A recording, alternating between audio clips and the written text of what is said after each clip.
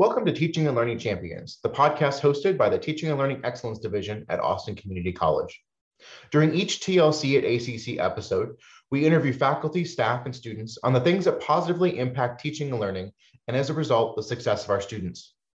For this episode, you'll hear Dr. Nicole Prescott share how to honor Indigenous people.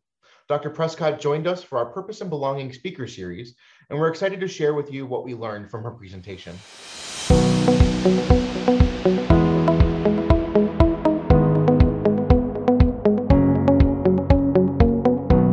Good morning. Welcome and thank you for joining us today as we continue our work and journey in purpose and belonging. This month we celebrate Native American heritage, and we are honored and grateful to have Dr. Nicole Prescott with us today. She is Assistant Vice Chancellor for Academic Affairs and P16 Initiatives at the University of Texas System, and she is also a respected leader in the Miami tribe. Thank you for being with us, Dr. Prescott, and we look forward to hearing the wonderful things you will share with us today. Aya cheke ewe makeke, tepewe neo lakakoke, neweta wensweane miamia tawenge, Nicole akala shama tawenge. Hello, all my relatives. It's good to see everyone. I see some colleagues in there, some familiar faces. So hello, everyone. My Miamia name is Neweta, which means she speaks or she goes forth. And Nicole is my English name. Mishinewe for allowing me to spend a little bit of time with you today to tell you a little bit more about my story and also put that into a broader context of Native Americans in education, both K-12 and higher education today. So Mishinewe. Next slide, please. Before I begin, I would like to do a land acknowledgement. I would like to acknowledge that we are located on the indigenous lands of Turtle Island, the ancestral name for what is now called North America. I'd like to honor the traditional stewards of the land upon which we now stand, the Alabama Cushada, Caddo, Carrizo, Come Crudo, Coahuitecan, Comanche, Kickapoo, Lee Panapache, Tonkawa, and Isleta del Sur Pueblo, and all the indigenous peoples who have been or have become a part of these lands. Next slide, please.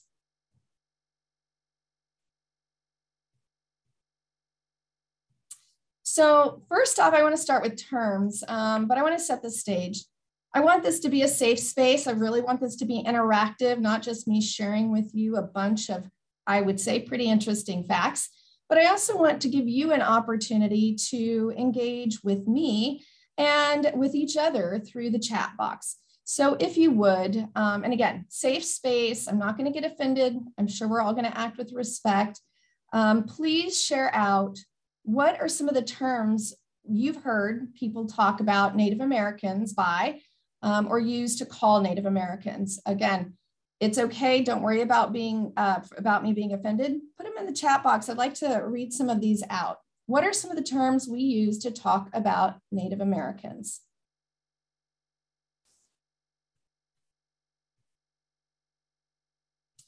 Indigenous people. Indians. Indigenous people, Indians, Redskins, yes. Natives. People of the global majority, Indios, Indigenas, First Nations, yep. Couple more, Natives, Indians, First Nations. All right, I think you all are hitting most of them.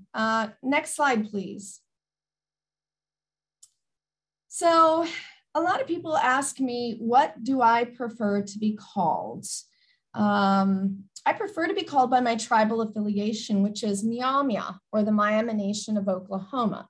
That said, me personally, I do not mind it when people call me Native American, Indigenous, or Indian, or American Indian, although I feel like people don't really use that term anymore. It feels a little bit more antiquated. And the reason why I don't mind people calling me any of those names, there's problems with every single one of those labels. But I don't really mind it because I really feel like we have to have a point to start the conversation. And if someone is afraid to even approach you because they don't even know what to call you, I don't think that's a really good start for an open and honest dialogue. That said, I feel like it's your pronouns, like with someone's pronouns. You go and you ask, what are your pronouns? I think it's always best to ask people what they prefer to be called first and foremost. Most folks aren't going to be too upset if you call them any of the terms listed on this board, on the slide, but for the most part, it's always best to use tribal affiliation. So I also get questions about, are we tribes, communities, nations, governments, pueblos, villages, peoples? The answer is yes. We are all of those things. The history of the relationship between our tribal governments and the federal government is very confusing. It's very complex. And essentially, we are sovereign nations within sovereign nations. And that is, people get law degrees in this and still have a hard time explaining it or understanding it. But I can talk a little bit more about this later if you all are interested. Next slide, please. So there are some Indigenous folks who reject all of the terms, like John Trudell here. John says, we're not Indians and we're not Native Americans. We're older than both concepts. We're the people. We're human beings. Everyone, even all the white people, were descended from a tribe. There was a time in their ancestry that they wore beads and feathers. So he rejects all of them. John Trudell was a Native American author, poet, actor, musician, and political activist.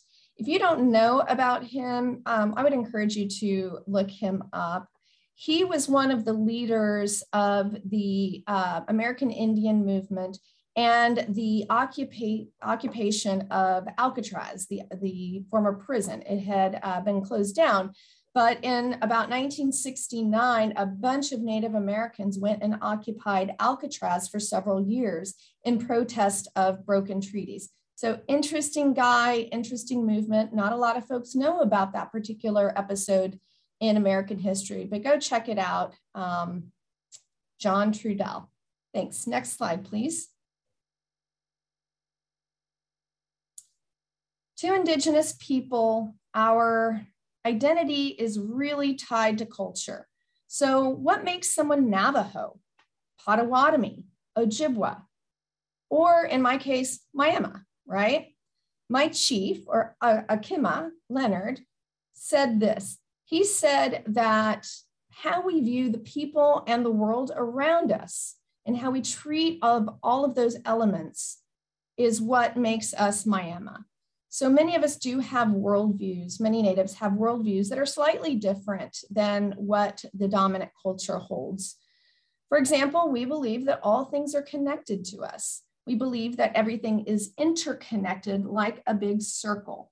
So the earth, the animals, the rocks, the rivers, and the humans.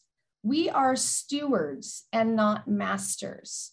And that is a really important worldview that is embedded in our culture and is very much tied to who we are as Miami people. And again, happy to talk more about that later in the Q&A section. Next slide, please. Since all identity is intersectional and anchored in self, let me share a little bit about who I am. I am a wife. You can see up there in the left-hand photo, you can see me. I'm the short, dark-haired woman, and the tall, gorgeous woman to my side is my wife. I'm a bonus mom. You can see down kind of in the lower part of the slide, you can see me with two very tall children. Those are my two kids. I'm a doting parent of 2 dogs and 3 cats, and I'm about to be a pig mom. Again, I can tell you more about that later. I'm an equestrian. I'm a lover of history and archaeology. I'm also first gen. I have a PhD, and I'm Assistant Vice Chancellor for Academic Affairs at the university system. Also, very importantly, I am Nila Miamia. I am a Miami woman. I was born in an Indian hospital in Claremore, Oklahoma, which is about 90 miles from Miami, Oklahoma. And Miami, of course, as you might be putting the pieces together, was named after my tribe. Our tribe is headquartered in Miami because we were forcibly removed from our lands in the eastern, we were Eastern Woodland Indians, so up around the Great Lakes region, Indiana, Illinois, Ohio. We were forcibly removed at gunpoint, put onto riverboats and put into a reservation in what became Kansas. After a few years, white settlers decided that they wanted our Kansas land to farm. And so then we were forcibly removed once again into northeastern Oklahoma under the General Allotment Act, also known as the Dawes Act. And that was about 1887, I think. I'm a historian, I should know dates, but that's not my strong suit. About 1887, we were removed into northeastern Oklahoma, which is now where we're headquartered, along with about 8 other Indian tribes that were also removed to that area. When I was 2 years old, my dad took a job in Del Rio, Texas. So we moved from Miami to Del Rio, which is on the Mexico-Texas border. So I'm a border gal, and I was raised there. My dad had been a migrant farm worker and ended up getting eventually a job in the federal government, which is how we got moved into the border. I grew up speaking English and Spanish interchangeably. I had no idea they were 2 different languages. I attended an underperforming, under-resourced school with really lovely people in an underperforming, under-resourced school district. I did end up, the first time I ever took home a book was in my junior year, and it was math. And then I graduated. And when I graduated, I knew that I was smart, but what I didn't know at the time is that I was truly not college ready. My K-12 experience had not prepared me for higher education. But my parents always encouraged me to go. And so under the, at the time, 10% rule, I got into UT Austin and I made my way to Austin in 1990. So I was a first generation college student, and now I'm an assistant vice chancellor for academic affairs at the University of Texas System. As assistant vice chancellor, I work on student success initiatives. I support and I lead these initiatives in the P20 continuum. So everything from pre-K all the way into graduate school on into working and learning, on into the workforce. And I do focus most specifically on serving historically marginalized student populations. I managed to earn a doctorate in history from a really great university, Stony Brook. But I took a very circuitous route. So I started in 1998 with my graduate work in Miami University, also named after my tribe. That was our hunting lands. And finished in 2015 with my PhD. And I took a few years off and then ended up going back to my program. So I had a lot of life experience in the middle of that journey. Since then, I've been recognized by the White House for some of the work that I've done around English language learners, testified in front of the Texas legislature.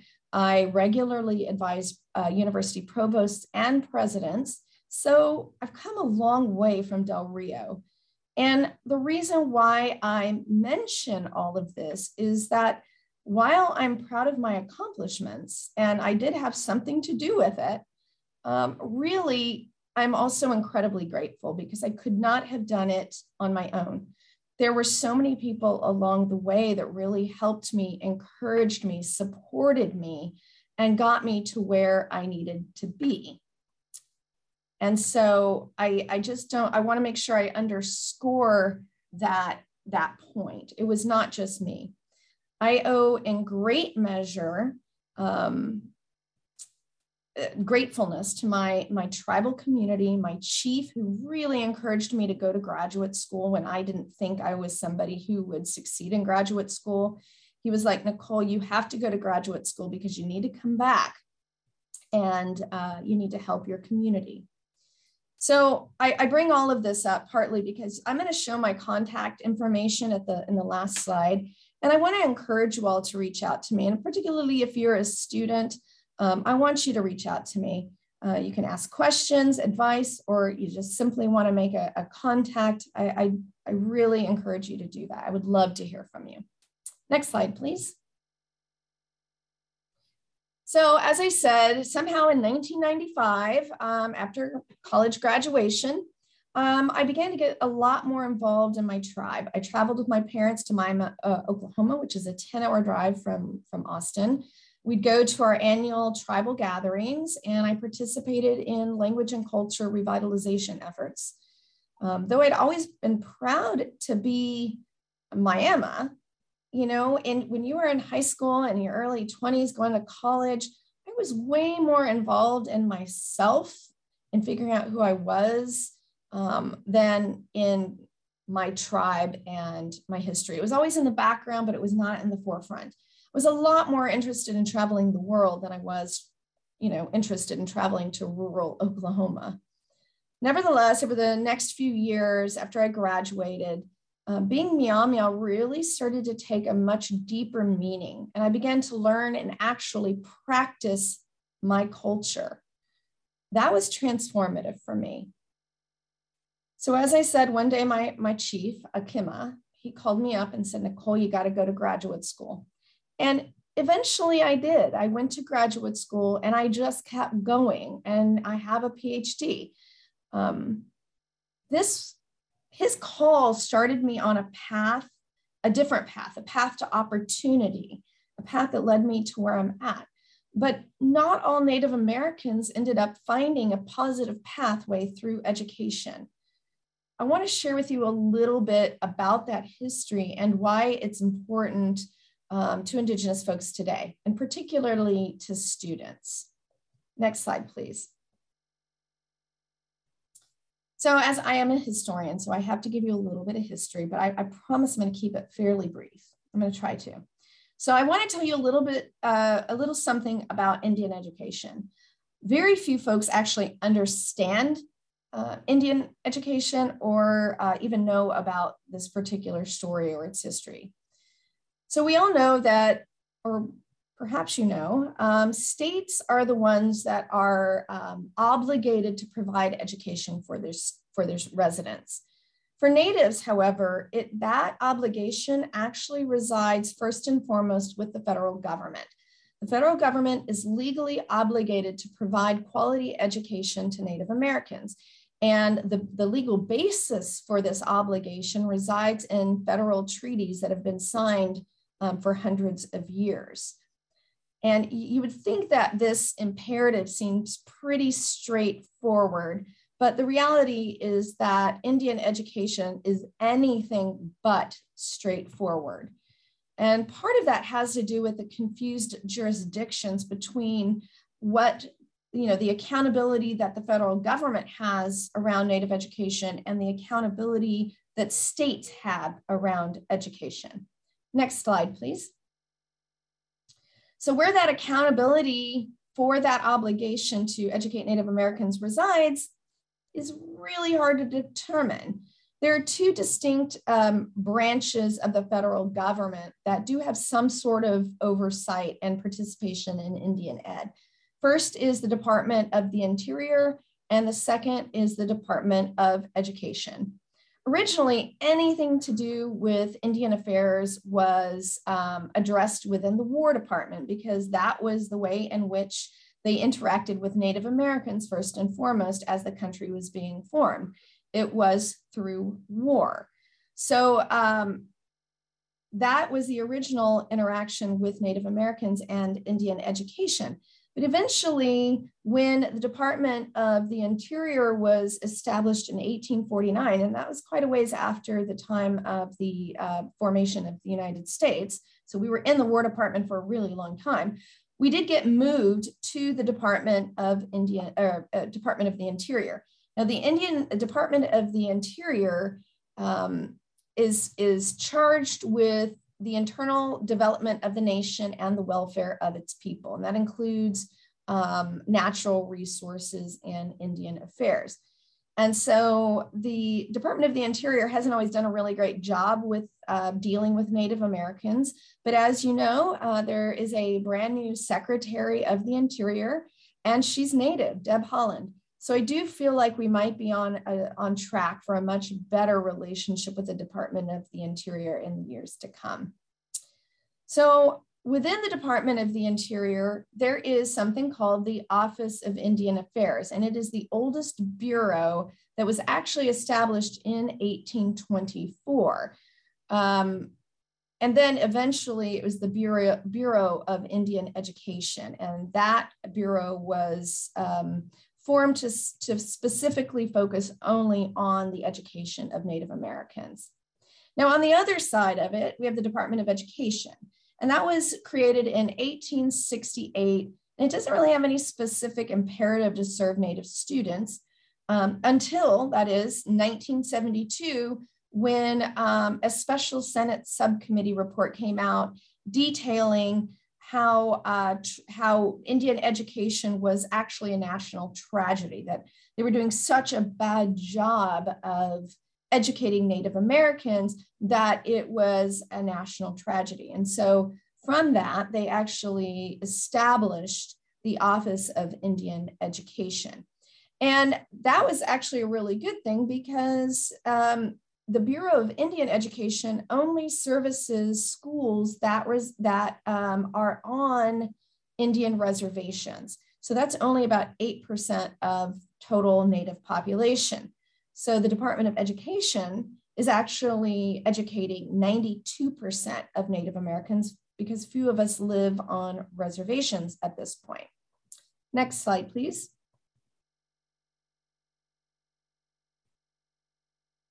The crazy thing is they have no formal mechanism to talk to each other about Native education. So you have two federal offices in silos that have no formal ways to actually talk to each other about Native education. So, you know, no wonder Native Americans are falling through the cracks. Next slide, please. Okay, so I'm going to ask you this, and I know I've already kind of given you a little bit of an answer. So why would the federal government choose to educate Indigenous children? I know I said treaties, but why would they put education in the treaties in the first place? So please use the chat box. I'm going to give you a couple minutes to share out your answers. Control over what they learned, control them, assimilation. What else do we have? Y'all are all on the right track. Indoctrinate, erase their culture. Yep, anybody else? To reframe history, force them to speak English. Okay, I'm gonna have to say yes to all of those things, but there's actually even more to the story. Next slide, please. It's actually cheaper than killing us. I swear, I can't even make this stuff up. I wish I was making it up. The fact of the matter is you can go into the archives and see lots and lots of documents talking about doing the actual math to show that it is cheaper to educate Native Americans than it is to wage war on us.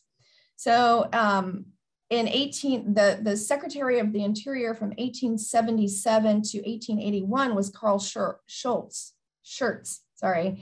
He wrote that it would cost nearly $1 million to wage war against an Indian, but it only cost about $1,200 to give an Indian child 8 years of education. And this is one of many, many documents that actually does the calculation of that. And while I do think there are a lot of people who sincerely saw education as a way of survival for Indian peoples, like, so we don't eradicate Indians, let's go ahead and educate them and have them bring them into white society. The government's impetus for educating us was not a benign enterprise at all. Next slide, please. And of course, what many of you all mentioned in the chat, assimilation. Kill the Indian, save the man. That was a very famous quote that you've probably heard in conjunction with boarding school conversations. It comes from Captain Richard Pratt, who was an Indian fighter turned educator later on in his life, who was also the founder of the Carlisle School. And the goal of Indian boarding schools was the complete erasure of Indigenous identities and Indigenous ways. Next slide, please. So boarding schools began in 1860, but the first treaty that included provision for Indian education was actually signed in 1794. And it wasn't long before there were, numerous boarding schools all over different parts of the United States. So the question is, what happened at these schools? Y'all might have recently heard about the unearthed mass graves of students who attended Indian boarding schools in Canada. These are becoming way too common. And we knew that they existed. And I would venture to say that they probably also existed in the United States. It was a very similar model in Canada and in the United States, but we've not found them here in the United States in the same numbers as we have in Canada. Boarding schools were built on the model of manual labor schools. Next slide, please, actually. So they were meant to teach natives how to be laborers, how to work on the farm, how to work on farm machinery, and for the women to be domestic servants and wives. The government chose the boarding school model over the day school model, which of course is where you go to school for the day and then you come home with your family, because they wanted students to be kept away from what they saw as the negative influence of their families and their culture. And most wouldn't even let the students come home for any type of extended break, like for the holidays or anything, because they felt that if they had more time with their family, then they would lapse into their traditional ways and would possibly not come back to the boarding school. So what was going on in the boarding schools? Well, they brought the students, they cut off their braids, they were made to wear the clothing of the white man. And as folks pointed out in the chat, they were made to speak the language of the white man. If they spoke their own language, they were frequently beaten and punished in a variety of ways. And so this history is really my family's history. Many of my family members went to the Indian boarding schools, many of whom went to Chilocco and to Seneca Indian boarding schools. And we have family oral histories talking about how they were literally ripped from the arms of their families and pulled out of the house and taken to boarding schools. When they were there, again, braids cut, clothes were changed, and if they spoke our language, they were made to kneel on broomsticks or on corn cobs. So that had a very lasting legacy, and that is a lasting legacy because that's not just my history, that is the history of mostly every Native American in the United States today and in Canada. Next slide, please. Here are a few pictures, mostly from Carlisle Indian School, that really show the transformation that thrust Natives into a liminal space, right? They're not quite Indian and they're not quite white. Next slide, please. Here's some before and after pictures. This is a really famous one from Carlisle. Next slide. Before, the Chiricahua, and these are folks that are actually from around the El Paso region. Next slide, please.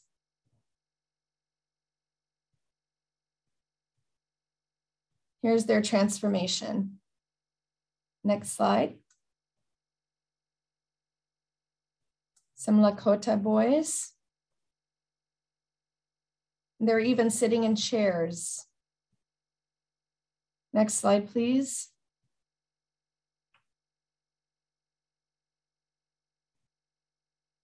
Next slide.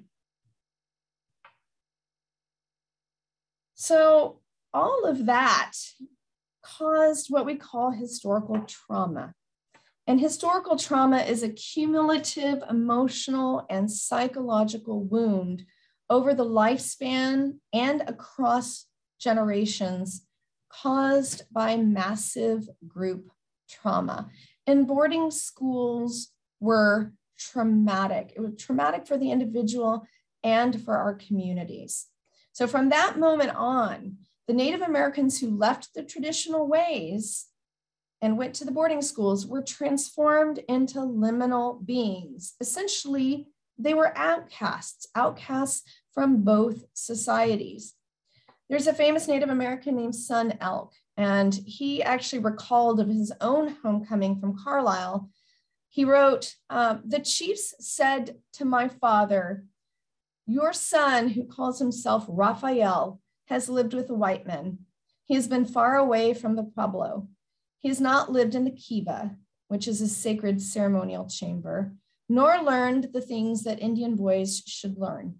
He has no hair. He has no blankets. He cannot even speak our language, and he has a strange smell. He is not one of us.'" And I really think that sums up an experience that many Native Americans felt when they came home from their boarding school experience. And there was a great deal of internalized racism coming out of that, and a great deal of struggling. As I said, many of the early graduates of these schools were not accepted by either of their communities, the Native or the white. And many of these these graduates kind of later on in the history, after the boarding schools had kind of been up and running for quite a while, and due to the internalized racism and shame that were really indoctrinated into them while at boarding school, they chose to turn away from their Native communities. One of our tribal members, I was reading a letter from our archives that called some of the other Miamis dirty little Indians. And she saw herself as a different kind of Indian because she had gone to boarding school, and she was the best version of Indian, best version of Miami. And that is really sad. And as they turned away from their Native communities, language and culture loss ensued, loss of a sense of community. The tribal nation structure was weakened, a loss of identity. All of this happened. And why? How did this happen? Well, the traditional education versus the boarding school educations were very, very different. Traditional education, there was both formal education and informal. The formal was sacred knowledge that was taught in very specific ways. There was a ceremonial knowledge attached, the spiritual knowledge, and then the informal knowledge, the life skills, how to skin a buffalo, how to forage for the right kinds of medicines in the forests around you. It was very much ability and strength based. So you progressed at your own pace. In terms of like the economics, it was about the changing seasons and understanding that. And it was ultimately tied to the survival of the community. It was very much cooperative and collective. It was incentive-based, multi-generational, where the littles spent a lot of time with the elders. And there was no shame in failing. You succeeded or you failed, but you learned from that whole experience. And you also traveled with the seasons. So you weren't place-based. You actually learned as you were traveling. And then also, you will find that there are very few spaces in Native American culture where small children are not allowed. They're always there because they're there to learn and observe adults. And then later on, they begin to really understand what is happening. And of course, we have our stories and our legends that held a lot of really deep, meaningful information and knowledge. On the boarding school side, it's very different. All the education was formal. It was at a desk, and then you would go in and practice through in the shop or out in the fields. It was very much age-based, so it didn't matter what your skill level was. If you're of a particular age range, you were in with the same group. The economic motive was money and material accumulation. was very competitive and individualistic. It was very authoritarian. You did what the teacher said, and if not, you got punished. Failure is unacceptable and it's shameful. And I'll have to say, we really hold on to that today too. That same idea that not being good at something or failing at something is really bad, and that means that we're less than. It was based on farming, so it was very much place-based, very much adult to child, and learning was to take place in a very specific way. Next slide, please. So I've kind of already covered a little bit of this. There was a great deal of historic trauma that came out of these very divergent approaches to the world, to community, and to education. And a lot of this historical trauma, as I said, the loss of identity and low self-esteem, difficulty forming healthy relationships, really being pulled away from their families, which were anchors. Everything was focused on the collective good. You know, we got our senses of self-value through what we can contributed to the community and to our families. When all of that's pulled away, then this really paved the way to many of the contemporary challenges faced by Native Americans, right? Alcoholism, drug abuse, domestic violence, and even, I would say, the massive amounts of missing and murdered Indigenous women. So this all came together, and it's a legacy we're all still dealing with in some shape, form, or fashion. Next slide, please. So now let's take a step back and think a little bit more broadly for a second, and I'm gonna need your help. So share out why it is that if you're a student, you go to school, or if you have already been through school, why is it that you went to school? What is the purpose of Western education in general? Write your answers in the chat, please. What is the purpose of Western education?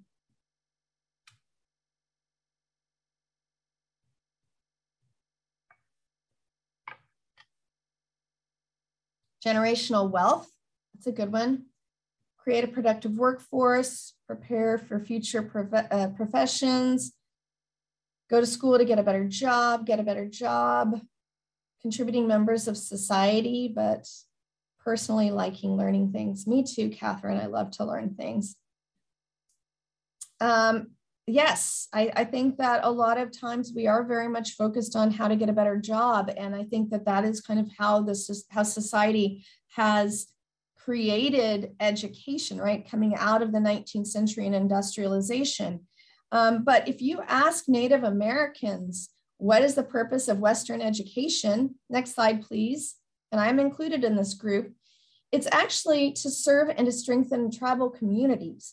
So I believe that while education has taken a lot from Native Americans, Western education, I also believe that now it could actually be the key in preserving our traditional sovereignty. And it's the key to our futures and navigating our futures in the contemporary realities in which we live. Next slide, please. So the question is, how well are we educating Native students today? Next slide, please. The fact of the matter is that Native Americans lag behind in almost every single education indicator. And I could have put a ton of data up here, but basically we are underachieving in K-12 and in post-secondary.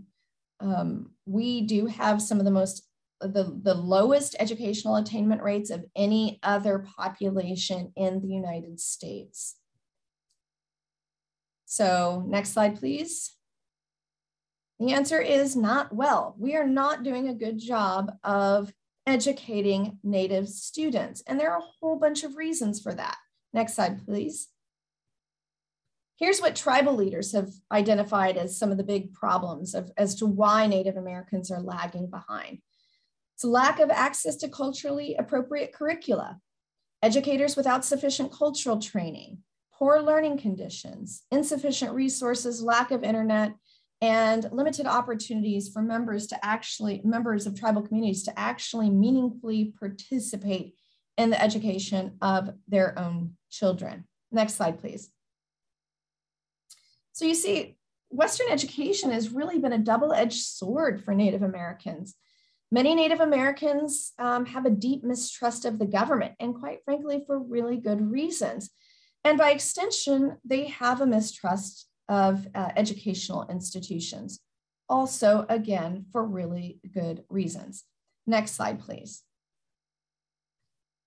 So here's my favorite part of today's presentation. So to understand why, or the way that Native Americans feel when they enter into our educational institutions, let's stretch our imagination a little bit in order to try to glimpse their experience. It'll be kind of like immersing yourself in a foreign country where it's a little bit disoriented. You might not know the language. It feels a little different, but it's a little bit familiar. So first, let's look at what kind of pedagogy or curriculum, culturally informed pedagogy or curriculum that an Indigenous student might actually respond to. Okay, it's going to be holistic, connected, cultural, value-based, thematic, and experiential. So how do you do that? Next slide, please. Let me illustrate this concept with one of my favorite stories that I first heard from Richard West, who was the former head of the Smithsonian Museum of the American Indian. And this story is about a Northern California Native American basket maker who he calls Mrs. Matt. So Mrs. Matt was hired to teach basket making at a local university in Northern California. And after 3 weeks of her class, her students complained that all they had done was sing songs. So they asked, when are we going to learn to make baskets? Mrs. Matt was a little confused, a little taken aback, and she replied, well, we are learning to make baskets. She explained that the process to make a basket began with songs. You sing the songs so you don't insult the plants when the materials for the baskets are picked. So her students were placated by this for a little bit, and they learned the songs. And then they went out to pick the grasses to make their baskets. Well, upon the return to the classroom, guess what happened? They started to learn more songs. And by this time, they are just freaking out. They're upset. They wanted to learn how to make this basket already. Well, Mrs. Matt was teaching them songs that have to be sung as the materials are put in their mouth, because they would put the reeds and stuff in their mouth and soften them as they would chew them. And you have to sing the songs for that process. And it has to happen before you weave. You're softening the reeds, you're singing the songs, and then you weave. And for the students, the weaving part was the making of the baskets.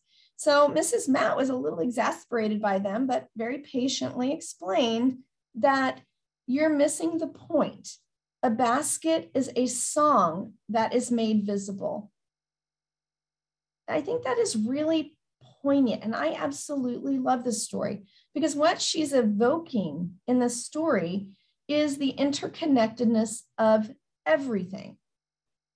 Her simple explanation, and one that seemed very obvious to her, but not to the students, embodies a whole philosophy of Native life and culture that I think is fundamentally different from much of Western thought, and definitely different from Western pedagogy. It's this type of holistic, experiential, and connected thinking that needs to be infused into curriculum. And I realize that does not lend itself to addressing the TEKS, right, in our standardized curriculum. But for Indigenous students, it's imperative for them to find that material culturally meaningful. I also think it's a pedagogically sound way to conduct education for all pupils. Who wouldn't learn really well in this way? So as disoriented as those students in Northern California felt with Mrs. Matt's brand of education, Native students frequently feel that way every single day as they enter the classroom and engage in Western pedagogy, right? They're at the end of the receiving end of Western pedagogy.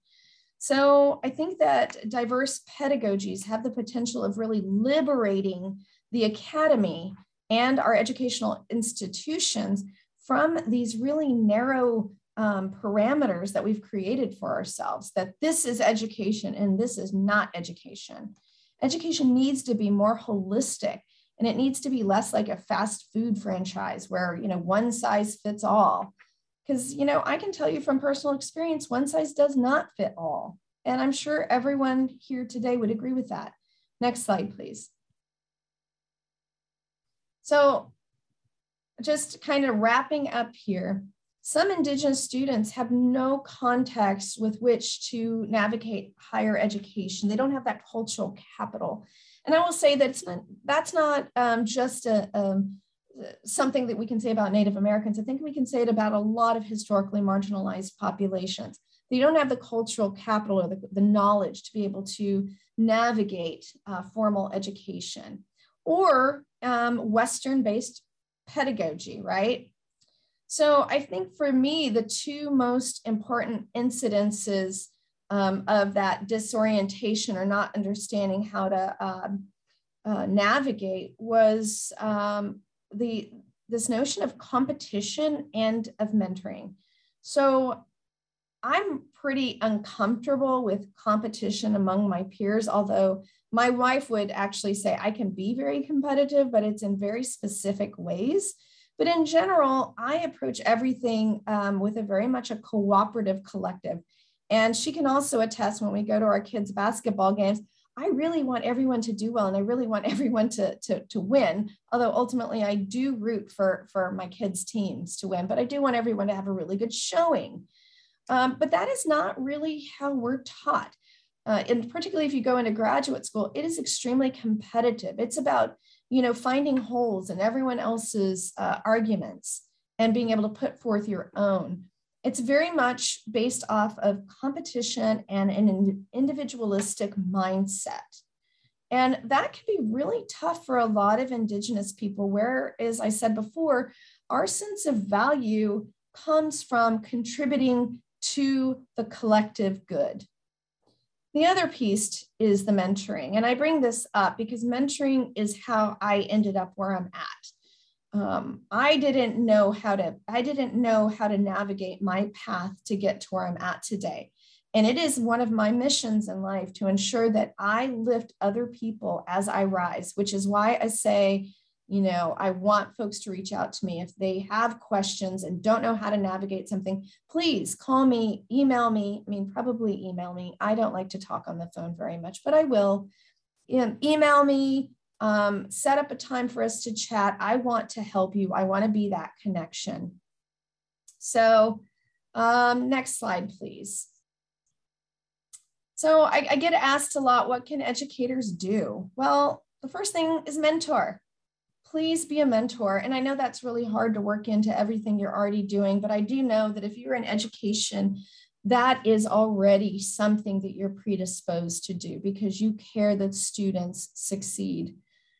Also, seek out Indigenous curriculum and pedagogy. Use it responsibly. Make sure you're getting it from a trusted source. And I put one up there as an example.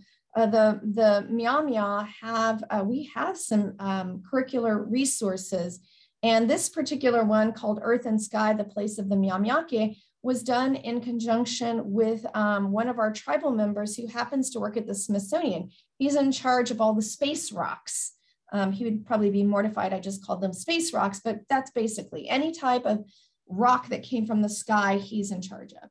And so he worked with some of the folks at the Miamia Center at Miami University to make this very culturally informed curriculum. So it's really cool. You can ask me about it, I'll tell you about it. Be inclusive in your language. I feel like a lot of times when we talk about DEI and we're trying to be inclusive in the classroom, we always bring up Latinx and we bring up African Americans. Absolutely, bring them up, bring everyone up, but also don't forget Native Americans. We're already absent in much of the curriculum. So please, when you find an opportunity to talk about us and share our story and our concerns and our triumphs, please do that. Please try not to accidentally perpetuate stereotypes by showing movies that, you know, have stereotypical Native American images in it. Think about that when you're talking about Thanksgiving. And again, you know, I've already talked about the legitimate sources. Be aware that cultural differences mean that Native American students might interact differently in the classroom. For example, in many tribes, it's disrespectful to look someone in the eye, particularly if it's a cross-gender conversation. So be aware that that doesn't mean that they're any less engaged or less prepared or less capable. And then the last thing, when in doubt, ask an Indian. You know, I don't speak for all Indians, but you can definitely call me up and I will do my best to answer your question or put you in the right direction. Next slide, please. Okay, and then the last thing here is, you know, what can everyone do? Please don't wear items that have racist imagery on it, like mascots, for example, or all of the really cute geometric designs and stuff that we get at Urban Outfitters. Instead, try to go and buy directly from Indigenous artists, because all of those images that are completely attached to Native cultural traditions have been co-opted. None of that money goes to the Indigenous communities. Seek to understand Natives rather than imagine them. Learn about us, learn about our culture. Visit the powwow. We have a big powwow here in Austin. Go to cultural events. Go to the Bob Bullock. They're doing a really good job these days in representing Native Americans. And then lastly, advocate for Native voices to be at the table whenever decisions are being made. So that's basically the end of it. Next slide, please. If you want to get in touch with me, you can go to NicolePrescott.com. You can follow me on Twitter. If you sign up and drop me a line just to say hi and email me through my little forum, I'm going to be doing a drawing in the next month, actually the next 2 months, where people will get a book by Anton Truer, who's an Ojibwe scholar. It's everything you wanted to know about Indians, but were afraid to ask. He's a good resource. It's a great book. So thank you very much. Open for questions. Yes, thank you so very much, Nicole. Courtney's going to help us with the facilitation of some questions, perhaps from the audience. Yes, if y'all have any questions for Dr. Prescott, please pop them in the chat or raise a hand. I certainly learned a lot just in the last hour, Dr. Prescott. Thank you so much for sharing everything that you did today. I, in particular, was just reflecting on how some of the less formal ways of teaching in different tribes can often, sounds like they can be just as helpful for non-native students as well, just thinking about like contextualizing the things that you're learning and how it's all connected, looking at like how failure is okay and because failure is often learning. So you know, in different DEI conversations, a lot of what we talk about that is culturally responsive often benefits everyone in the classroom, not just the folks that we're targeting. So it was really interesting to hear this particular point of view.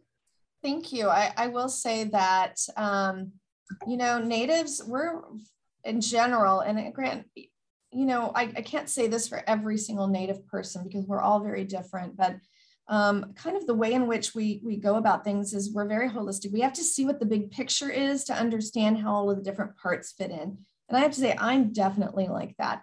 And so it's really good to start with the big picture first. Why are we learning what we're learning? And then go into talking about what we're going to be learning. Absolutely, I love that. We did get one question in the chat from Terry. She says, can you please share more about the powwow in Austin? Is it the same time of year each year? Sure, happy to. So the powwow is usually in November, and it's been canceled for this year. Sarah says, thank you. It's usually in November. The Great Promise for American Indians are the ones that hold the powwow, and I highly recommend you go take a look. They have a lot of Indigenous artists there that have wares that you can buy, goods, blankets, all kinds of jewelry, and all kinds of really cool things. So I encourage you to go take a look and support the Indigenous artists. But also throughout the year, there are all kinds of cultural events to help raise money to put on the powwow. So go to Great Promise for American Indians and sign up for their newsletter. And then you can also volunteer, which is pretty cool. That's awesome. It looks like we've got a hand raised. Susie, do you want to ask a question? Yes, thank you so much. And I'm curious, you referenced mentoring was a key pivotal time in you moving into the current work that you're doing. And in essence, sort of looking at your purpose, we've been talking about through this theme this year. What about that mentoring experience helped you realize this is your purpose? That is a really great question. So, I mean, first of all, I had to have someone believe in me, which was really helpful. Somebody who I saw was an authority figure. So it started out, I mean, my parents definitely believed in me, but then my chief did, and he really pushed me to go to graduate school. But I had to have someone in the graduate school tell me, how do you fill out this form? What is a GRE? How do you sign up for the GRE? Like all of these things that might be common knowledge to people who come from a college going culture, but I didn't know. I didn't even know what a discussion section was in college. I mean, I didn't go to my discussion section for the first 6 weeks because I had no idea what it was. So that was a hard lesson to learn. And throughout, I just had people saying, you know, Nicole, you should go get your PhD. Here's how you do that. I believe in you. You should apply for this job. You should do this. So it was really folks who took the time to sit and talk with me and understood who I was and understood that just because I didn't know how to do something, it wasn't because I wasn't smart. It was just that it was not, it's like me and technology today. I just don't know how to do some of it. And I think that's okay, but I need someone to show me the way and be patient. And so I really think it's important to have like students, for example, being able to talk to somebody at my level. I have this position of privilege and responsibility and influence. If I don't do something to help other people, then I'm wasting that opportunity. Well, thank you again. We're very grateful to you for sharing your story and your history with us, helping us see through your experience the journey of Native American peoples. Our hope is to continue this dialogue, the conversation, the reflections, and how it'll inform our own work and our own purpose going forward. We hope to continue the collaboration with you. And again, thank you all for joining us, and to you, Dr. Prescott, for being with us today. Well, thank you all. Appreciate it.